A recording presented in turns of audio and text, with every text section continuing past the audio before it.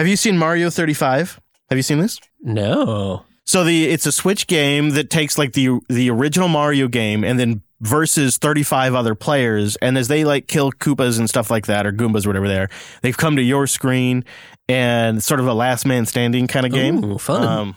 It's an overlay on top of a Super Mario Bros. Emulator. It's really kind of fun. Like it is, and God, you know what? They can just give me over and over and over again with Mario. I tell you what, it's classic.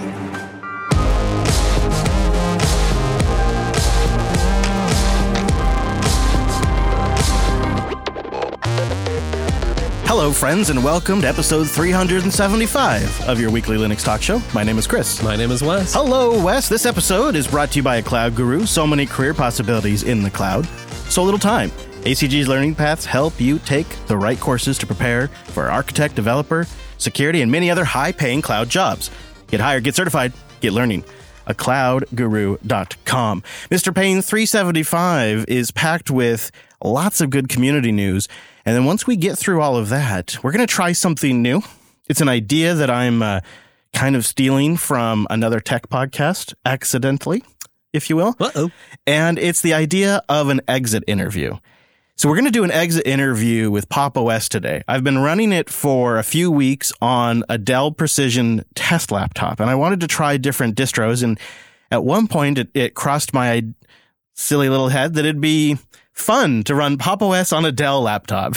And then I found myself sticking with it for a bit. So I've been using it. And last night I sat down with Wes and I said, Wes, I gotta confess something. And it was kind of embarrassing if you know my history with Pop! OS. So I brought Wes over because I didn't want anybody to find out. And I said, Wes, come here. And then we got in the cone of silence. The cone of silence. And I think, Wes, after using Pop! OS, have discovered something that makes it stand out and different than any other Linux distribution. So it's a big claim. I'm going to try to prove it later in the episode, but don't tell anybody, okay? I don't want anybody to know. It's our little secret. Yeah, okay. The cone of silence. All right, well, now that we're out of the cone, let's bring in the Mumble Room. Time-appropriate greetings, Mumble Room. Hello. Hello. Time appropriate greetings. Howdy. Tuesday. Bienvenido. Wow, they really got that down now. I just love that. That was a good one. That was a really good one. Well, let's talk about some news. There's a brand new fancy Plasma. Plasma 5.20 is out, and it is an absolutely massive release. Running it right here on the machine I'm reading this news story about. And it's one of these releases where everyday things have gotten better, like the little utilities you use, the task manager, notification, system settings has just gotten some nice improvements and been overhauled just to make it more useful and usable. And you could really say that about all of Plasma, from the way on-screen displays are handled, some new tricks that Kwin has. And for me, I'm always super appreciative of improvements to the way notifications work. And there's a lot of changes on the notification system in Plasma 520. For one, you now get notified when your system is about to run out of space, even if your home directory is like on a different partition. Yeah, that's really nice. Yeah. There's just a lot of little things in there about, like, you can make certain things sticky now in there.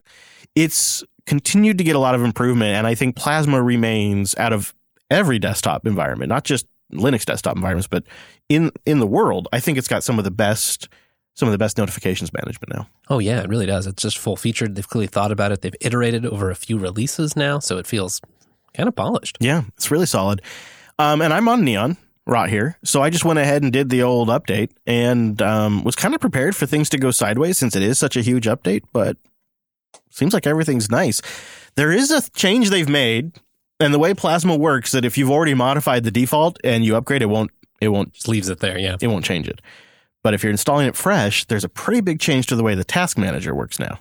Yeah, there's lots of improvements over in the task manager world. I mean, they did change the looks too. It's icon only by default. Yeah. But there's also big changes in how it behaves. When you open several windows with the same application, like maybe you might do if you're opening a bunch of LibreOffice documents, say, the task manager will group them together. Clicking on the grouped windows will cycle through them, bringing each to the forefront until you reach the document you want. And yeah, that's kind of a different way to do it, but I'll give it a try. Yeah, I'm not a big fan of grouping it together. You know, one of the things I kind of do on a Plasma desktop is I really often, I'll just keep the task manager on the bottom And I know it's hip today to put it on the right side of your screen or the left side of your screen because, you got more vertical or whatever. But I like the long taskbar. And I feel like if I got a long widescreen monitor, I might as well stretch that task manager the group's out. not doing anything for you there. I don't need it. I like having all the windows. It's quicker. Pop, pop, pop, pop, pop. I'm more of an Alt-Tab kind of guy anyways, though. So not really going to impact me. Really kind of one of these releases where, if, maybe you're going to base a distro like Kubuntu off of a future version of Plasma, this would be a really good one because there's also some really good Wayland improvements that have landed. Back in 2019, the KDE community decided to set off as an official goal to prioritize building for Wayland, essentially. And I think the effort's really starting to pay off big. There's lots of features that have landed now. The Klipper clipboard utility and the middle click paste stuff are now fully functional in Wayland. Love me middle click, copy and paste. And the multi-purpose launcher calculator search KRunner app that's part of my favorite thing of Plasma will stay in the correct places and works in the right place on Wayland. It just behaves a lot better. Mouse and touchpad support are nearly on par now with the X counterparts, and screencasting is now supported in Wayland on Plasma 520. It's awesome. Task Manager got better over there too. It's got window thumbnails, and really in general, the whole desktop is more stable. And you'll like this, Chris. It no longer crashes when X Wayland does. That is an improvement, isn't it? Yeah, and so the Task Manager is showing thumbnails.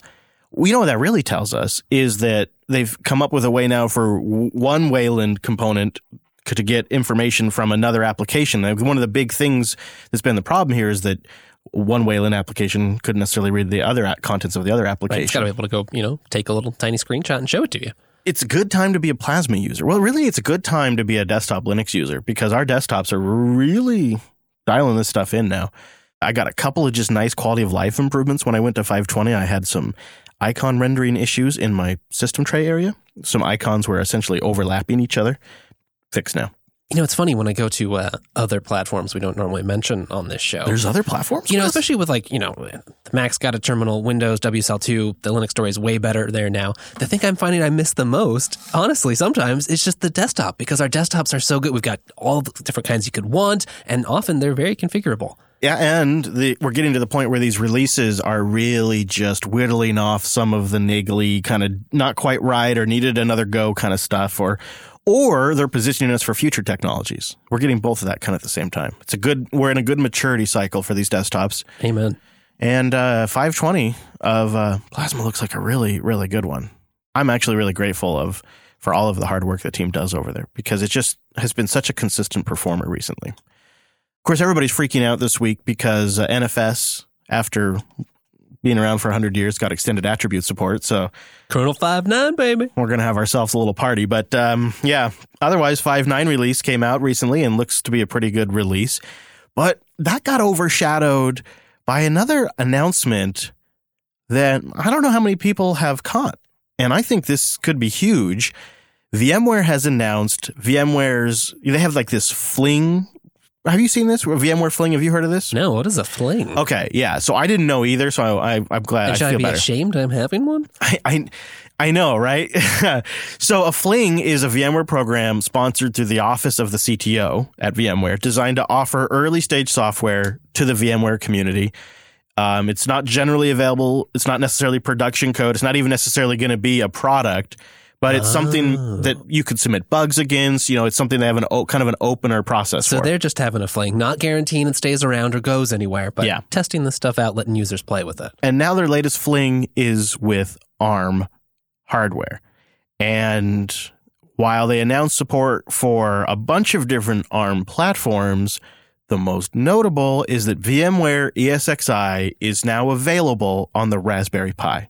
You can run VMware ESXi on a Raspberry Pi. Now, that's only the 4B, mind you, but still, that's interesting. I happen to know someone you might be familiar with who has a lot of Raspberry Pis and has a lot of workloads on them. Yeah. Funny, because the number one thing that I kind of don't like about my Raspberry Pi empire of servers is that it's all on the metal. I don't have it virtualized. And if I was going to have one layer of protection and redundancy and, all of that, it would be to have everything running in a VM that I could snapshot or that I could move around. And I just didn't know if it was possible in the Raspberry Pi. I played with KVM, and boy, was that a rough experience. I'll be curious of how this does. If it's any better. Maybe give KVM a shot again, too. Compare. ESXi does have a lot of nice interfaces, APIs, just a familiar world for people already familiar with that from from the server space. They do recommend you go with the 8 gig model if you can, though, just to get more features of vSphere. Which I happen to have one right here, so I think I'll be doing that. I don't think this is something people are going to really use in production. I think it's more of experimentation. It's about learning. So this is a problem that VMware had, and this solves this problem pretty easily. In the past, if somebody wanted to learn VMware, you kind of had to tell them to go buy a $5,000 server to go learn how to do this, right? I mean, yeah, you had to have stuff to run it. You had to actually have access to the software. You had to build it. Even if you had a demo, it would last for 30 days, and then you got to license it. You got to run it on a machine that's an Intel processor with a certain base minimum set of features. You got to have some storage. There's some minimum. Really designed around those, big data center work cases. And it is very popular in the data center. So this now solves that problem, because now you can say, well, go buy this $75 Raspberry Pi. You can learn some of the fundamentals about the interface. You can learn our language. You can learn how to build these systems. Yeah, it's just one more thing that the Pi's good at if you're trying to learn and set up things and play with all this technology. Huge. But also think about this from a data recovery standpoint.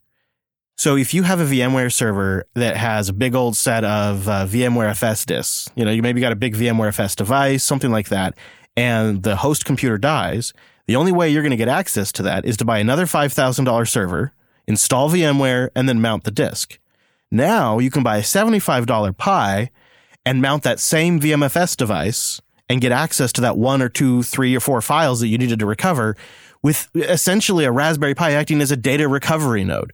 But additionally, these stupid things, I believe, are going to support vMotion, which is the live migration of a VM host. Very cool. So you could live migrate a host to a Pi and then migrate it off again. And you could do it with load rules, right? So you could say the VM runs on this Pi until the load gets to a certain requirement. Once we have a certain amount of processing and memory requirements or CPU requirements or disk or whatever it is, whatever the rules are, I haven't used it in a long time, automatically migrate that workload over to a powerful x86 server and then really burn the coal and address that load. And then after it settles down, migrate back to the Pi. I can tell you're already going to abuse this. It is interesting. They say this evaluation program is for the enterprise architects who are considering the viability of virtualizing ARM workloads. So there's also this sort of, get people who are used to running it just on Intel machines. Yeah, all right, this can work on ARM too. Yeah, and I think it's mostly going to be for testing.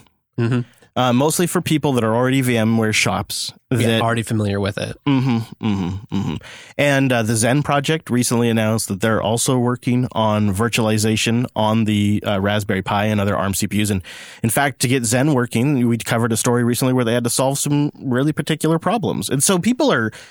multiple groups actually are taking virtualization on the Raspberry Pi really seriously. And I say good on them, because look where this thing's gone and where's it going to go in another 5 years.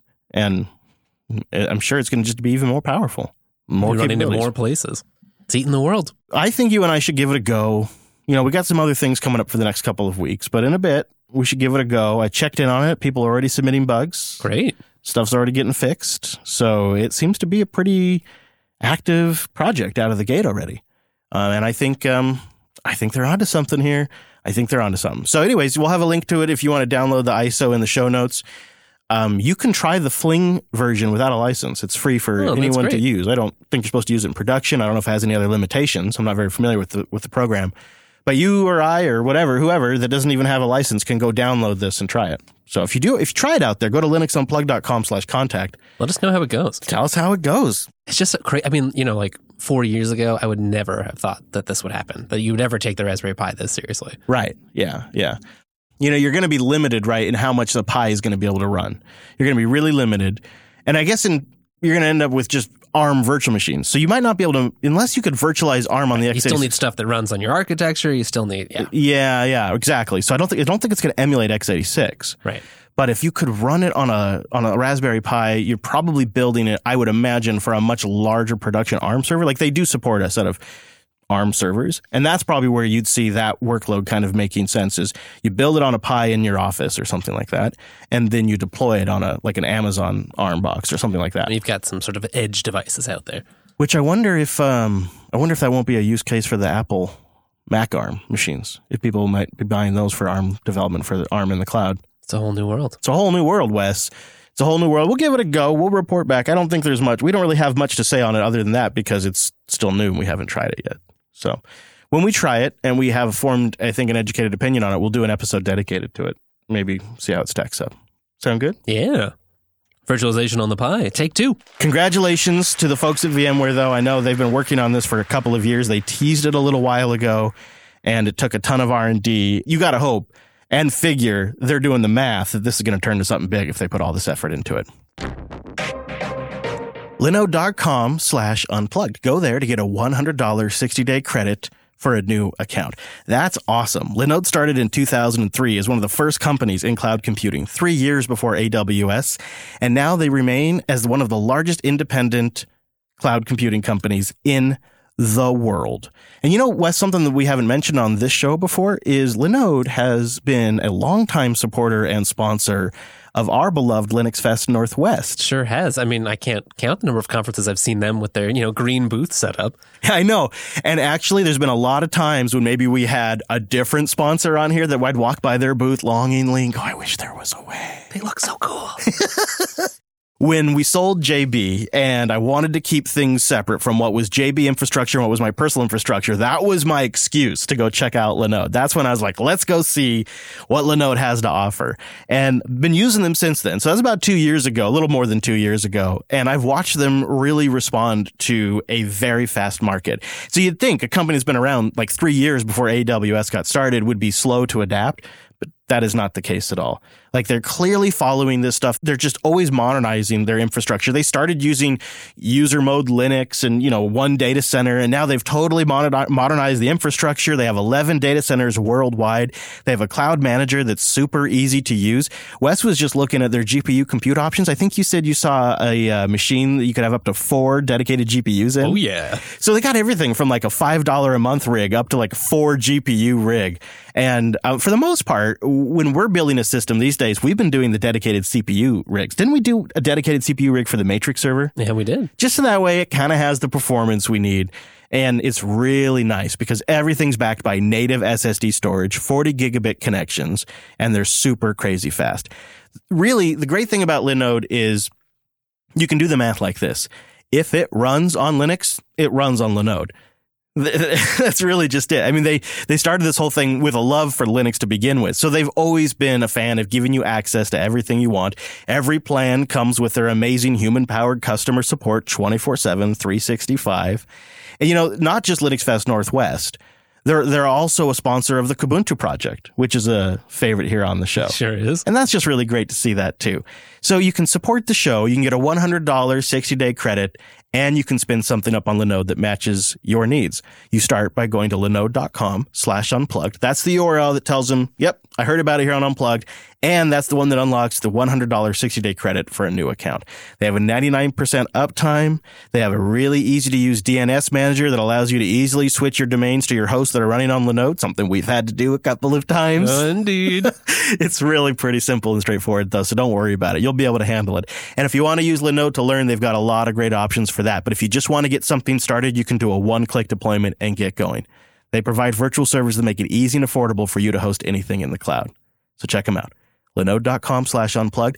Thanks to Linode for sponsoring this show. And thanks to everybody who supports this show by visiting Linode.com/unplugged and getting that $100 60-day credit on your new account. A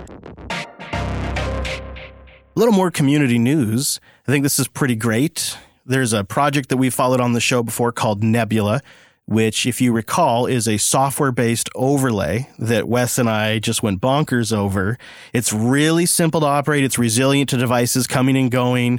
It's a software-defined network like the one you've always wanted. Lightweight, modern crypto, straightforward to use, and it just focuses on letting you build the network you want, completely independent of where your devices are. So they could be across multiple providers. Slack uses this to just essentially bridge different public cloud providers and to create one flat network. Yeah, that's how they connect their production infrastructure. We've talked about it before here on the show. Yes, episode 329, Flat Network Truthers. Go check that out if you want more info, if you missed it. And we had a chance there to talk to one of the founding developers about it and do the gushing that we did because we loved the project so much.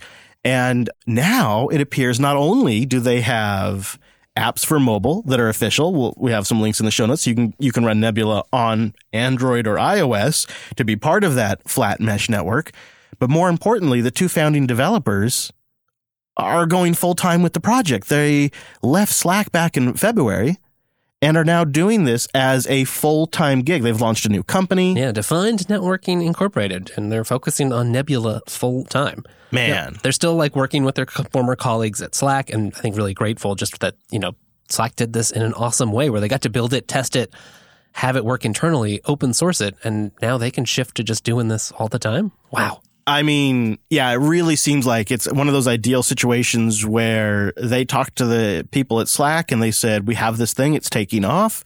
This is what we need to focus on. And Slack said, yeah, but we're using this in production. We need to keep working with you. And they came up with a way to amicably split, and they've done it well. And to continue to test new releases on Slack's production network. That's crazy. So good for us. Well, and it just seems like such a neat, this is possible partly, I think, because it's open source, right? You don't have to worry about this stuff. Slack can contribute to it internally from their own engineers still. This new company can focus on it, and Nebula just exists as an open source project. Yeah, I need to play more with it. Especially now that there's, upgraded mobile support. Yes. They've been toying with that for a while, and they actually are tying in on the iOS level at the kernel with the kernel VPN module. So it's like full-fledged. It'll work with every app. It's really well done, like the WireGuard support is. Yeah, exactly. It's funny that these two open source free software VPN-like solutions that we keep talking about, Nebula and WireGuard, they are really first-class mobile experiences, too. The developers were keenly aware that they needed to be on mobile. Doesn't that show you the times? Yeah. But it's true. I mean, that's a huge benefit. And the whole thing about Nebula is having this one flat network of all your devices. But if the device I use most commonly can't be part of it, it's not maybe as useful. Yeah, like I want to get to my notes, or I want to back up some photos from my phone. Or stuff running at your home LAN. If you haven't checked out Nebula, go listen to Linux Unplugged /329 and get a taste of what it could offer. It could solve some problems that you may have been kicking around. We found it very useful. Congrats to Ryan and Nate. Totally. Very excited for them. All right. So last story of the week. And this is one that's been getting some grief. And the headline reads, the AMD Radeon graphics driver makes up roughly 10.5% of the entire Linux kernel. It's a bit of code shaming through size is what's happening here at scale. And looking at the 5.9 kernel, there's about 20.49 million lines of code and more, right? When you include comments. Yeah, like 3.58 lines of code comments, 3.72 million lines, just blank lines, something like 27.81 total lines of code in 5.9. I mean, for a while, the AMD GPU kernel driver has been huge, making it the largest entry kernel driver easily. But with Linux 5.9 comes that additional 2.16 million lines of code, plus, even more than that when you include comments and line spaces and all of that. And a lot of it is auto-generated headers for GPU registers. That's what 1.79 million lines of the Linux 5.9 code are. It's just auto-generated header files. But I had an actual, insightful comment I came across on Hacker News. When does that happen, right? Happens occasionally. Well, it happens when it's a comment that's made by a kernel developer. So this is a comment that we'll link to on Hacker News from Broodbucket, and it goes, my 2 cents as a kernel developer.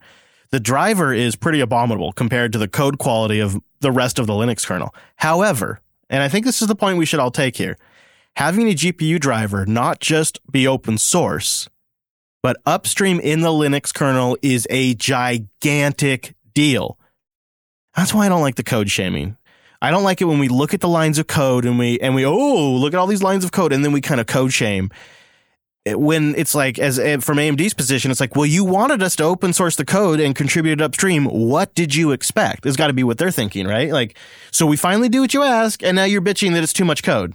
Well, and, there's some cultural differences. I think a lot of this hardware or the embedded world, you just have this duplication. You've got similar boards that are slightly different. You copy the code base. You make the changes you need. It's not this highly polished Linux kernel type open source atmosphere. So there's a little mix match. And to kind of bounce off your point a little more, they're revving the GPU 1 or 2 times a year. So there's a lot of change. Right. Much more than what you see in the x86 or even in the ARM world.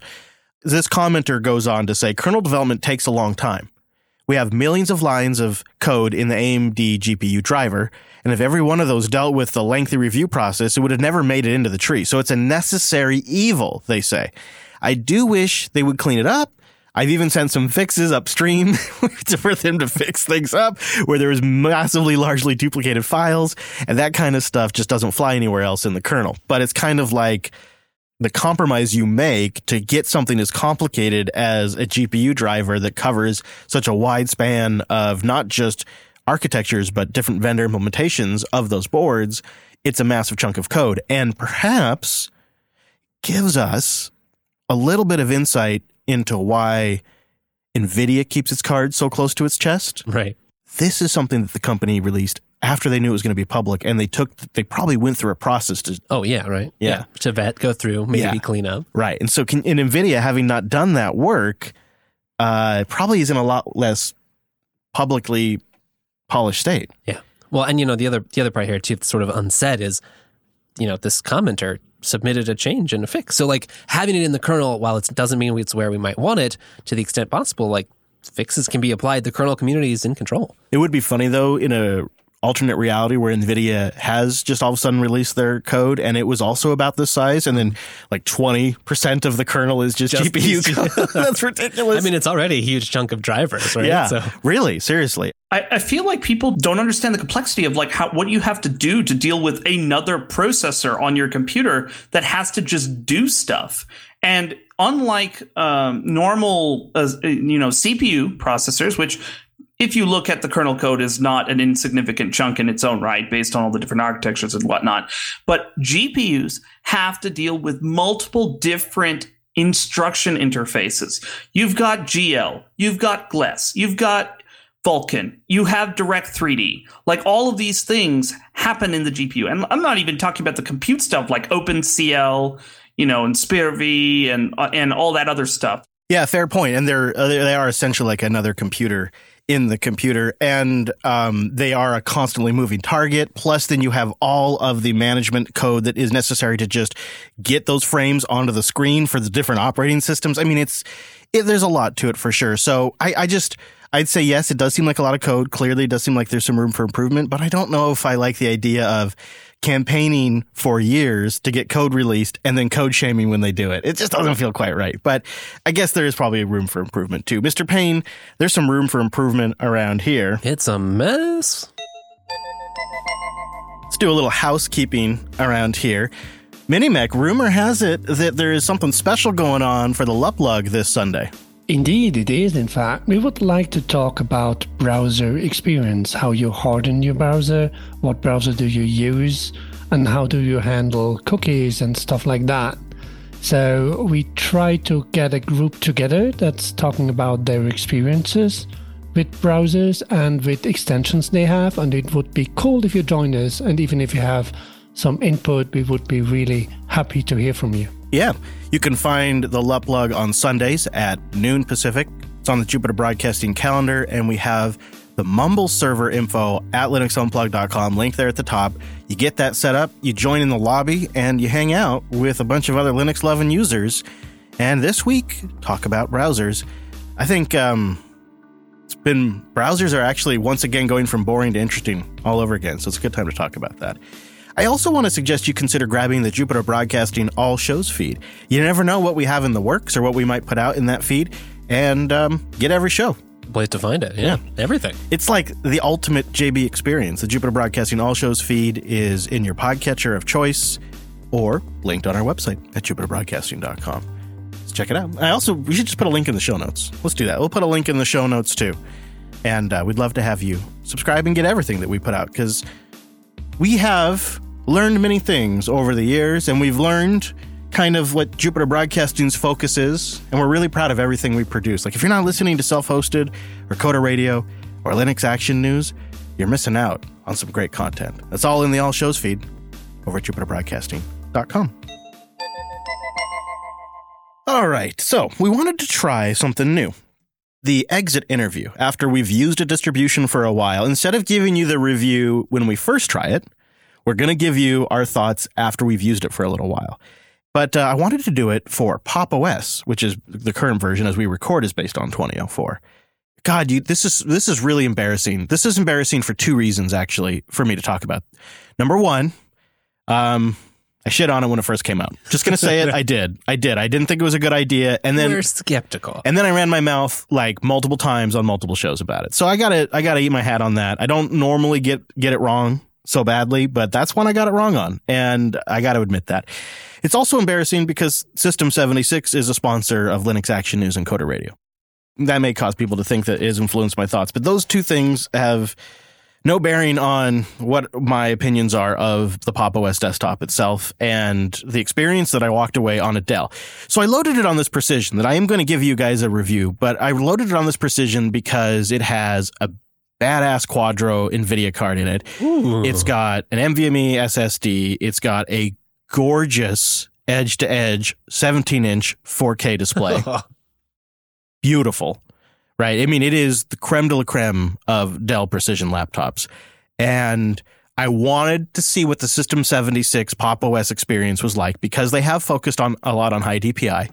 And the general, I would say, kind of, word on the street about Pop! OS is it's great if you want a game, which is exactly what I wanted to do for a little bit. Part of the review is to put it through gaming paces. And so I spent a couple of weekends trying different games on it. It just seemed like Pop! OS would be a good way to go. As I start using it, I run into things or I start having questions, and I have the privilege of being able to call up the people at System 76. And so I did just that, and I asked them some questions about it and got a few clarifications on strategy and stuff.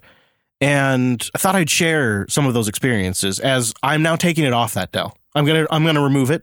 So I wanted to just share my thoughts as I transition off of Pop! OS. Yeah, you spent some time with Pop, really lived in it. Yeah. This, I swear, is not hyperbole, but it sure sounds like it when I'm about to say is I think with Pop! OS, they have something no other distribution has. And if I were to boil it down into a couple of things, then I'll expand on that. It is limited scope of what they have to address, and it is sustainability and staffing. Sustainability and staffing. Let's go with those two.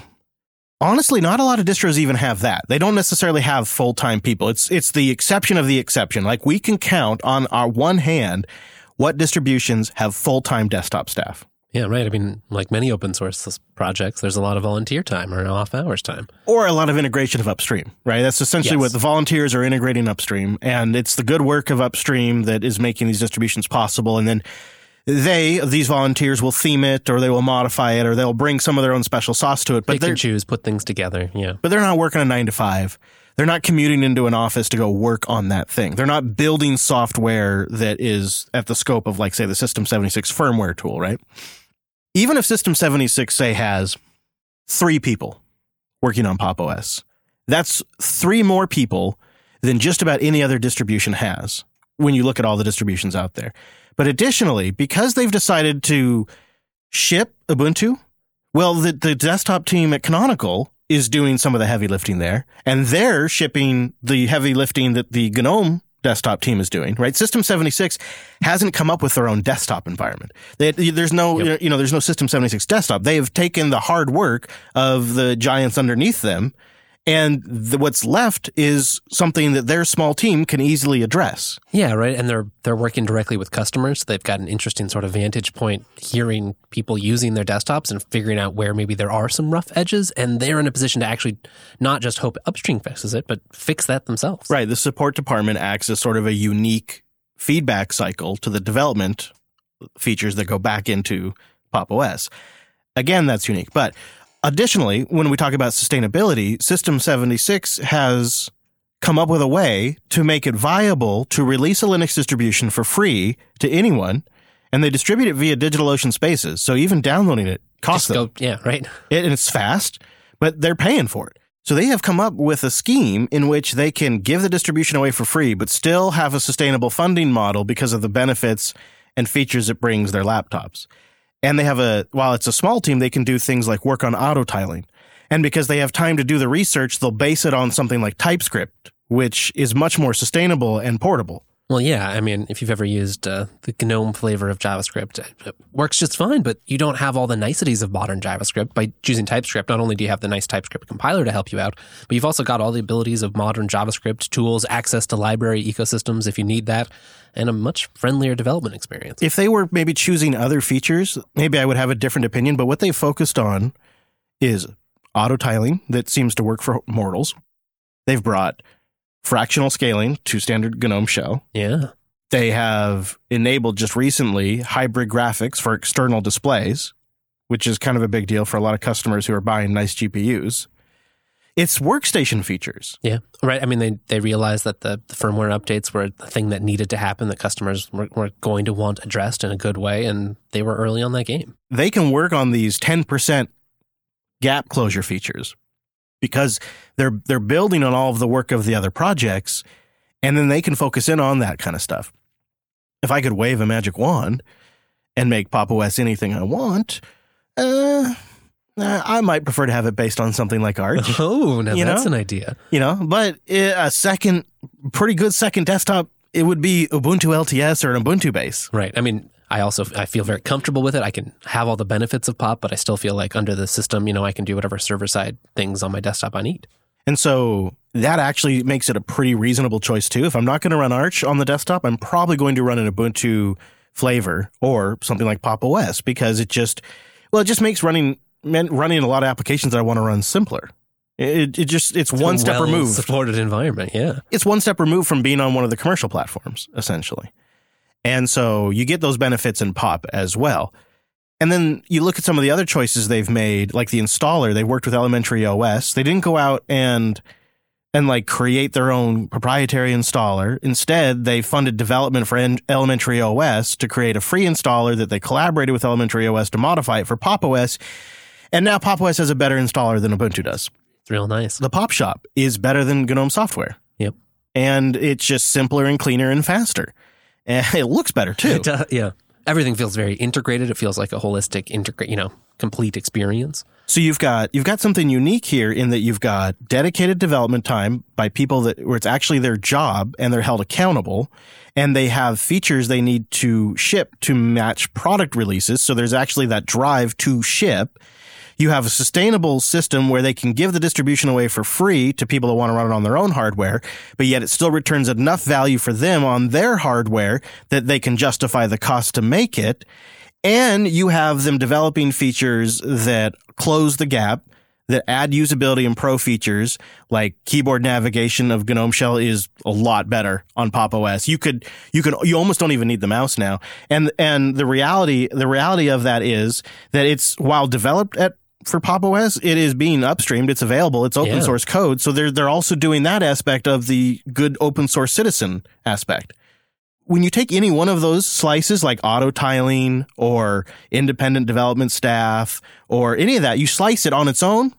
I mean, it's neat. It's good. Yeah. But when you total it up, in totality, I think it makes Pop! OS a very unique distribution that I didn't fully appreciate until I saw a few iterations of it and then spent half a month with it or 3 weeks with it and realized, oh. It does feel like it's very broad appeal in a way that sort of surprised me as well. Like, I'd feel comfortable letting my mom use it, but I'd also be entirely comfortable having it as my, workstation desktop in the office. Yeah.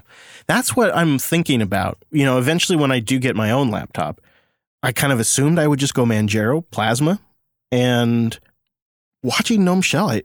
What it started with? It started when we started beta testing Fedora 33. And I was like, oh, hello, GNOME. It's so nice to be home. It really felt like going home. Yeah. Yep. And I thought, okay. So then I actually put Fedora 33 first on the Dell. I can't remember. Do you remember why? I think I was troubleshooting some sound card issues or something completely unrelated. And so I tried out Ubuntu 2010 and then I tried out Pop! OS 2004 and stayed. It's funny because I just recently did a snapshot of 33, 2010, Pop! OS, and Pop! OS is the one I stayed home with GNOME Shell at the dark mode. And you guys, if you've listened to these shows for a while, know that we've gone on about like trying out Regolith, and we've done different discussions about tiling window managers, and I always end up just going back to wanting a windowed environment.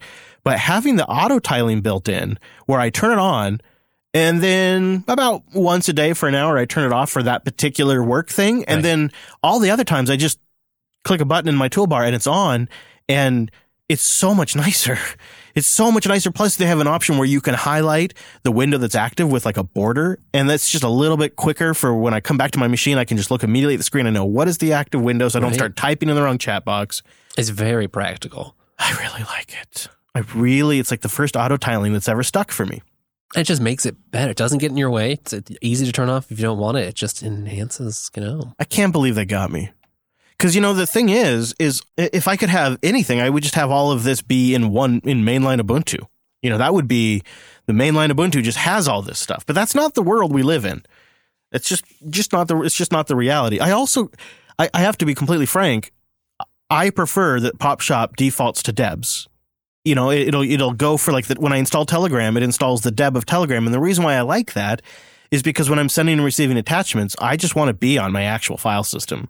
And I like the faster startup time of the Deb file, and I launch Telegram every day. So I prefer that about PopShop too. There's just little things. The installer's a little bit better. Auto tiling, the theming's better. The software install. They install by default a very practical tool to just be able to double click and install a Deb file without having to launch the entire software center. It's like that's nice. These little tiny things that all really add up, plus the development focus, I think make it kind of a special contender. I mean, I'm not switching anything to it today, but I think when I do get my next laptop, I think I'm going to go Pop.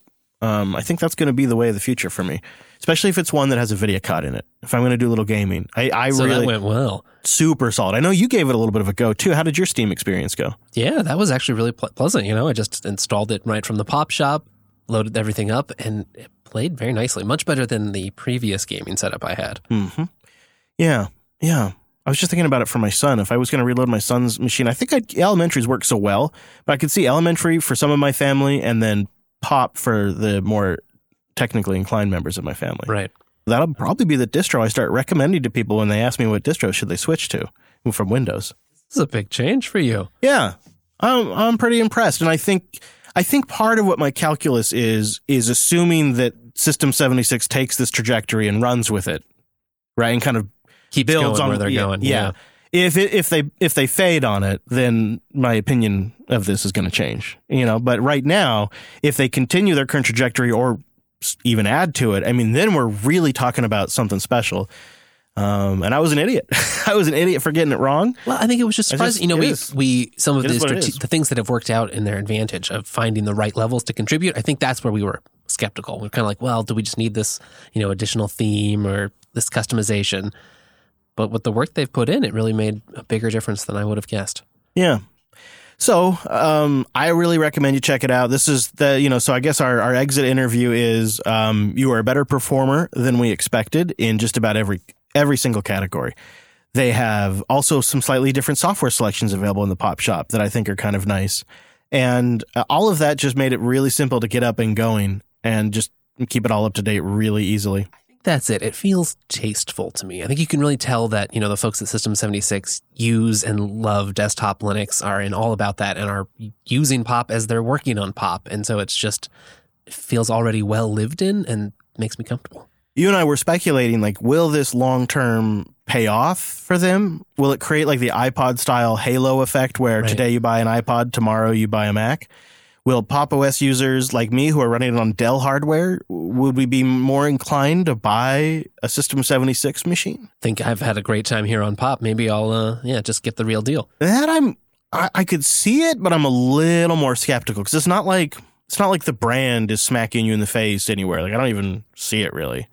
So maybe. I mean, I could see the argument that it keeps the System 76 brand forefront in your mind. So maybe when the time comes and you're thinking, hey, I want to buy a computer. Well, they do a good job with their operating system. Yeah, maybe. I don't know. I'd be curious to punt that one to the Mumble Room. Does anybody have any thoughts? Does creating a distribution that you end up running on HP hardware or something, does it make you more inclined? What? Well, I don't know. Toshiba? Maybe you have an old Toshiba satellite? I don't know what you're rocking. But does it make someone more inclined, you think, to maybe want to purchase the hardware later when the time comes? I don't know. So if the aspect of it being made by System 76 might be a little bit more prominent in Pop! OS, it may introduce some kind of interesting effect where people see that, Pop! OS is from System 76 and they make integrated computers, and that provides like a best of class experience with it. Maybe. But on the other hand, I don't think that's the point of Pop! OS, because and it kind of shows in how they think about it and how they release it and how they brand it. I think they make Pop! OS, just so that they have an area in which they can drive their own opinions about how a desktop experience should evolve and how it should support, how they feel it should support their users. And that itself is shipped on their hardware because, of course, they make hardware, but they're totally okay with supporting other hardware as long as it's supported by their upstream distribution, because the point of Pop! OS isn't to drive people to System 76 hardware. The point of Pop! OS is to drive people to their opinion of how a Linux desktop should function. Sure, and maybe in the future drive them to a custom 76 keyboard, because I can see the way this is going. So if anybody tries out this auto tiling extension, one of the things I recommend you do is bring up the keyboard shortcuts and look at what you can do in GNOME Shell now from the keyboard, and tell me that doesn't get extracted out into the future when they ship this System 76 custom designed keyboard that happens to work great with Pop! OS. I mean, it's going to be a perfect combo. I mean, if I'm running Pop! OS at that time, I might buy the keyboard, Back in the day when we had the computer, it was like, oh, cool, I can install, for example, Ubuntu on it. You put it on, and there was pretty much always one thing that didn't work. And that annoyed me. And it also was one of the things where I couldn't promote Linux to other users that were like, yeah, but there's always something, little things that don't work. And you always have to tinker with it. And what Pop! OS is doing is standardizing hardware where they can provide support. So this way, you can promote it to a family like, okay, this is going to work and you don't have any problems with it. If you've got some problem with it, you can report it and they will fix it. And this is also where companies get more and more comfortable by purchasing hardware from, for example, Pop! OS with the service they can get with it. And this way, there is more and more adopting of Linux because there's standardization of hardware with software. Right. It kind of means it's like a safe bet in a way, because you know that the vendors integrated it, but also they have a support system for it too. A long time ago, there was also on the show where someone tried to sell the software, and they were like, yeah, it's free.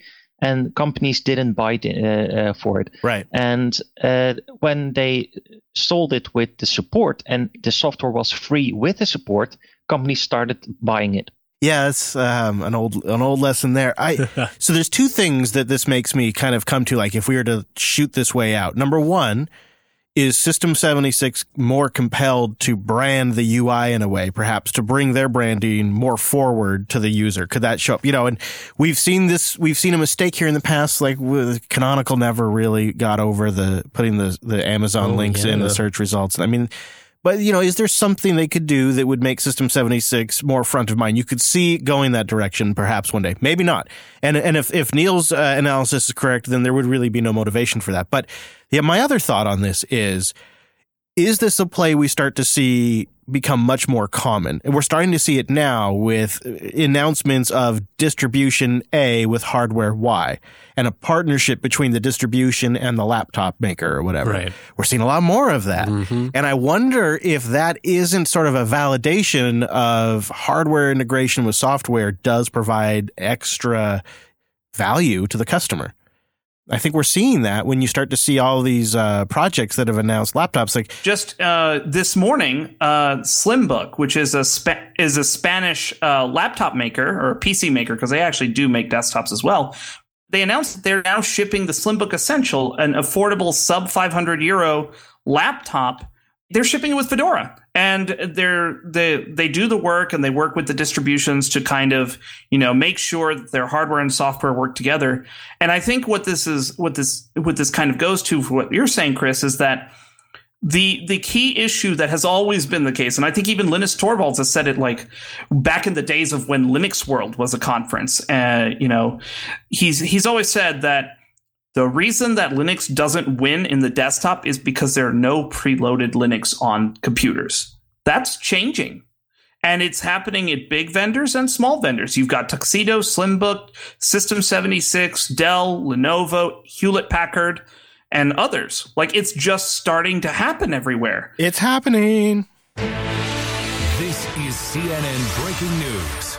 Dan Johnson in the Mumble Room has some breaking news for us as we wrap up the show here. Manjaro ARM 2010 has been released.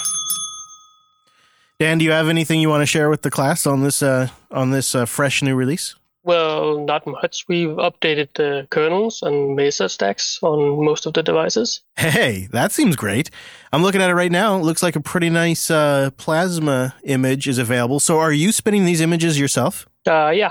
Oh, thank you for all of the hard work. This is a lot of images you're spinning. You have Sway. Of course, you have them for the Pinebook and Pinebook Rock Pro 6.4. You have it for the Raspberry Pi. Yeah, this is a big matrix of download options. Yeah, Impressive. how long does it take you to do all of that? Well, it's clocking in at about 12 hours now.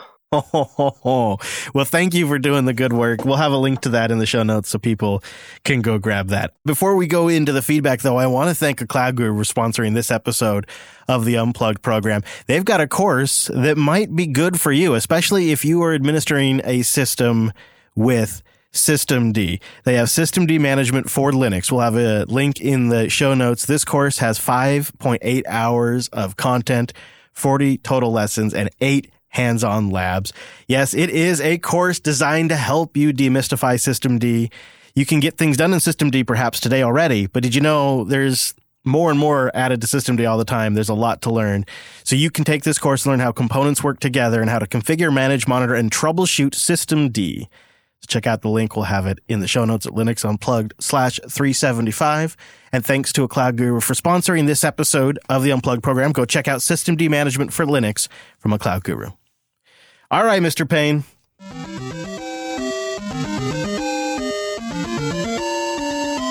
After the show last week, you and I had to think about the feedback and picks segment, and I like what we came up with. We got 2 emails this week and 1 wicked awesome pick. Like, so cool.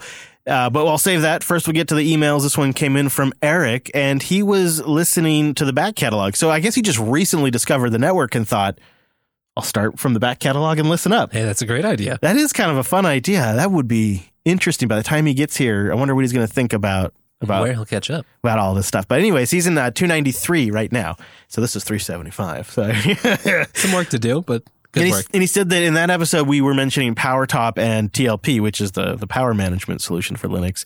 He said, I'd never tried TLP before. I installed it thinking it would give me more battery life. Well, not only did it do that, but I also fixed a really annoying issue with my Wi-Fi where it would randomly disconnect from the network. Nothing I ever found on the internet in research had fixed it, but somehow after I installed TLP, my Wi-Fi was fixed.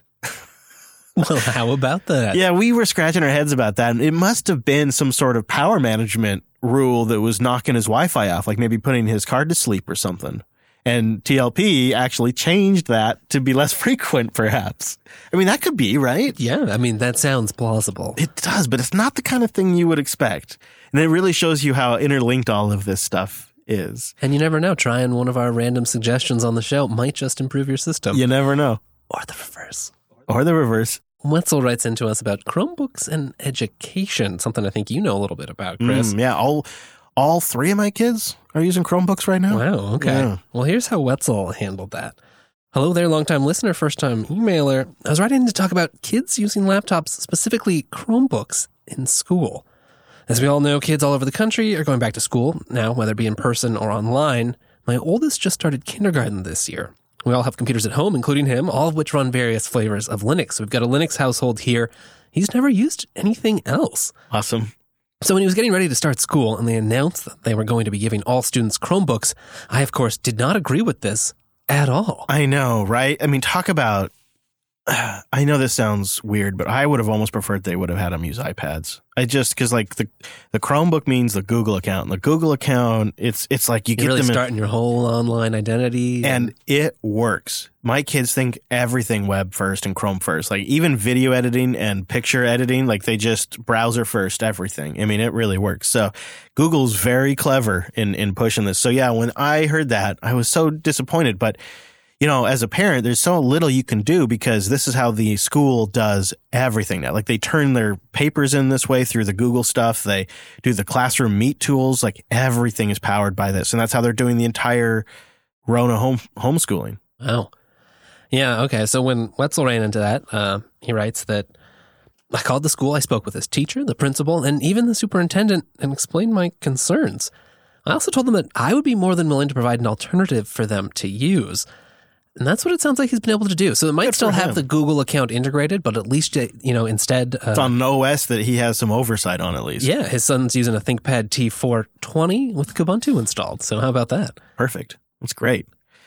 So I could have done that, I suppose. I could have petitioned the principal, but I did not. I relented. Yeah, and I think that's really the heart of Wetzel's message here is, if you care about it, if that's the right thing for your family and your setup, hey, doesn't hurt to ask. Yeah, I guess that's, he says, for anybody that has a kid in school that got handed a Chromebook, call the teacher administration and talk to them like I did, and maybe it will work. You can ask for a special accommodation there. You might be surprised what you hear in response. I wonder, though, if they still end up having to have a Google account. I bet there's got to be some integration, right? If there's online management. Because they're using Docs and everything. And Meet, I mean, they're in Google Meet for the school sessions. Yeah. So I don't know what you really gain other than having full control over the OS, which has its advantages. But my solution there is they just use the Chromebooks for schoolwork only. Only, yeah. Yeah. And, they're school property, too. They're not bad little devices, but just not what I would have picked. All right, speaking of picks, how about this? How about a system that auto-magically manages different tiers of storage for you? So, like, imagine you got yourself some fast storage, and if you access a file a lot, you want it on the fast storage. But then maybe you got your files that sit around. Like for me, I have movies that will sit around that maybe get watched once every 5 years, right? You still want them, but you don't need them much. I don't need them on the most precious storage either. And this is where our pick comes in. It's called AutoTier. It's a pass-through fuse file system that intelligently moves files between storage tiers based on frequency of use, file age, and tier fullness.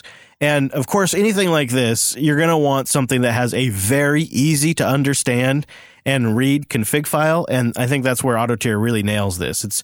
You just define 2 lines plus the definition, tier 1, and then another. You just define another tier and you just give it the mount point to that, and then another tier and you give it the mount point to that, and you can tell it what your watermark is, which is essentially your water line in a tank. How high do you want the storage to get? And you can say, I want this water line at like 70%. And then once that tier reaches 70%, it's taken out of consideration. And then it just sort of acts merging them together. So you get like a transparent view. You don't have to see how all the tiers work when you're actually interacting with it through Fuse.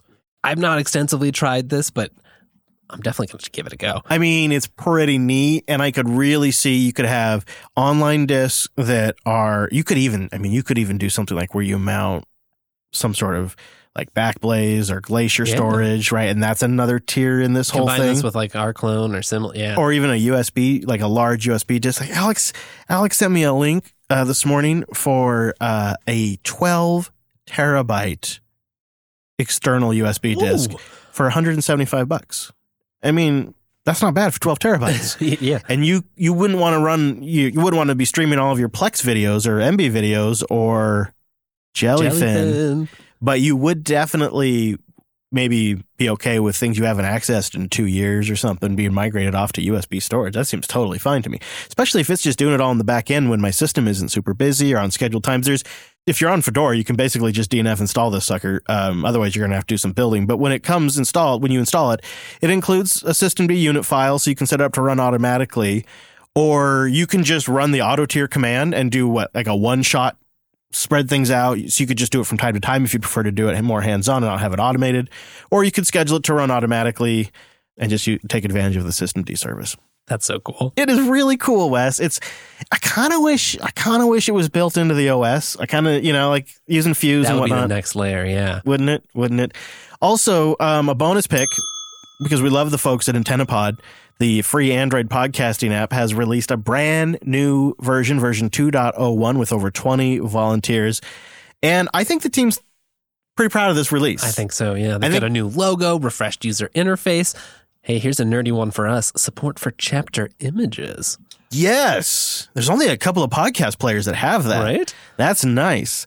They also have included a new set of app shortcuts, allow users to go directly to their QR episode from the home screen. So tap it there and it goes right to that. So you can have a Linux Unplugged icon on your desk or on your Android screen and just go right to it. It's also available in 17 languages. Stop it. I just love that about AntennaPod. It's so cool that we have such a nice mobile podcast client that's open source. Oh, that is so neat. This new logo came after a call to the open source design community, and they received 12 proposals, of which 2 were selected and then put to a public vote. Wow, over 6,000 users participated. So, hey. That's so cool. Good for them. Yeah, and we don't talk about AntennaPod enough because it's just one of those apps that just works and you don't really think about it. But when you use some other podcast players, you realize it's got features the other ones don't. It is really, if you're doing something slightly off the beaten path, it's the way to go. And as podcasters, we really appreciate that.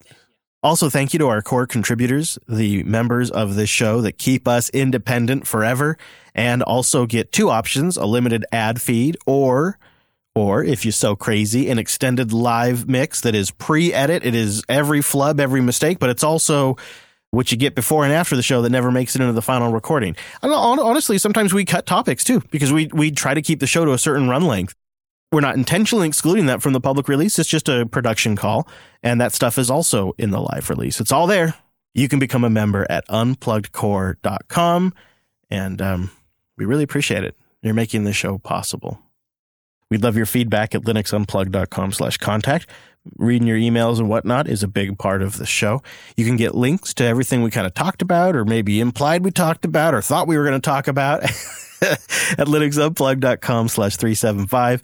And last but not least, we'd love to have you join us live. Oh, please do. It's a great experience. You get to participate either in the chat room or in the Mumble room if you so are inclined. And you can find a link at linuxunplugged.com for how to set up the Mumble, how to get in there. And then don't forget, once you have it set up, you can also participate in the Luplug every single Sunday. It's like just a great hangout.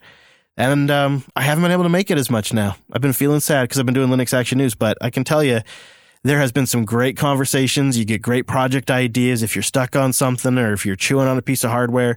And now this Sunday, you can also talk browsers. And we will be back next Tuesday, noon Pacific, 3 p.m. Eastern over at jblive.tv. Get that converted at jupiterbroadcasting.com/calendar. Thank you to our Mumble room. Thank you to our chat room. Thank you to you, Wes. Well, thank you to you. Also, thanks to everyone out there for listening and sharing the show with somebody. Word of mouth is the #1 way podcasts get marketed. Pretty much nothing else works. So if you know somebody who would like this show, share it with them. Thanks so much for tuning this week's episode of the Unplugged program. We'll see you right back here next Tuesday.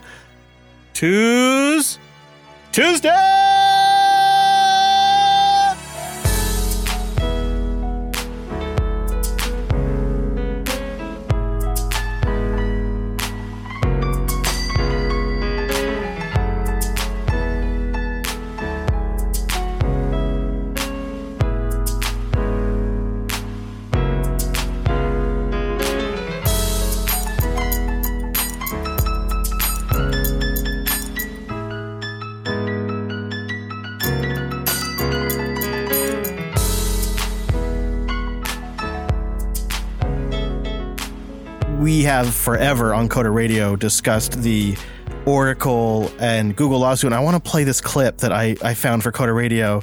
It's Sun Microsystems from 1995, really just top of the world. ZFS perhaps was a twinkle in their eye, and Java was going to be this thing that took over the world. And they're actually very forward-looking, considering how old this clip is. When you think about where the rest of the industry was, it's great. So I thought this would be a fun little post-show thing to listen to. So check this out. See how retro it is already? Oh, yeah. You know, the first 25 years at Sun have been just huge amounts of innovation. We popularized TCP/IP. We stunned the world with NFS. We delivered Spark and Solaris and Java and all of the other new technologies that you've seen Sun deliver, and we're on 6 billion devices. Sun started with a very simple idea, which is to take open standards on the software side and combine them with open standards on the hardware side, which at the time was apparently quite revolutionary, and everybody liked it. So this whole notion of open systems really started with Sun Microsystems 25 years ago. Early on in Sun's career, long before I got here, was a fundamental idea that if you propagated a standard across the world, literally shared it with the world, you would create for yourself more opportunity for yourself and for your customers and all the developers who worked with both of you.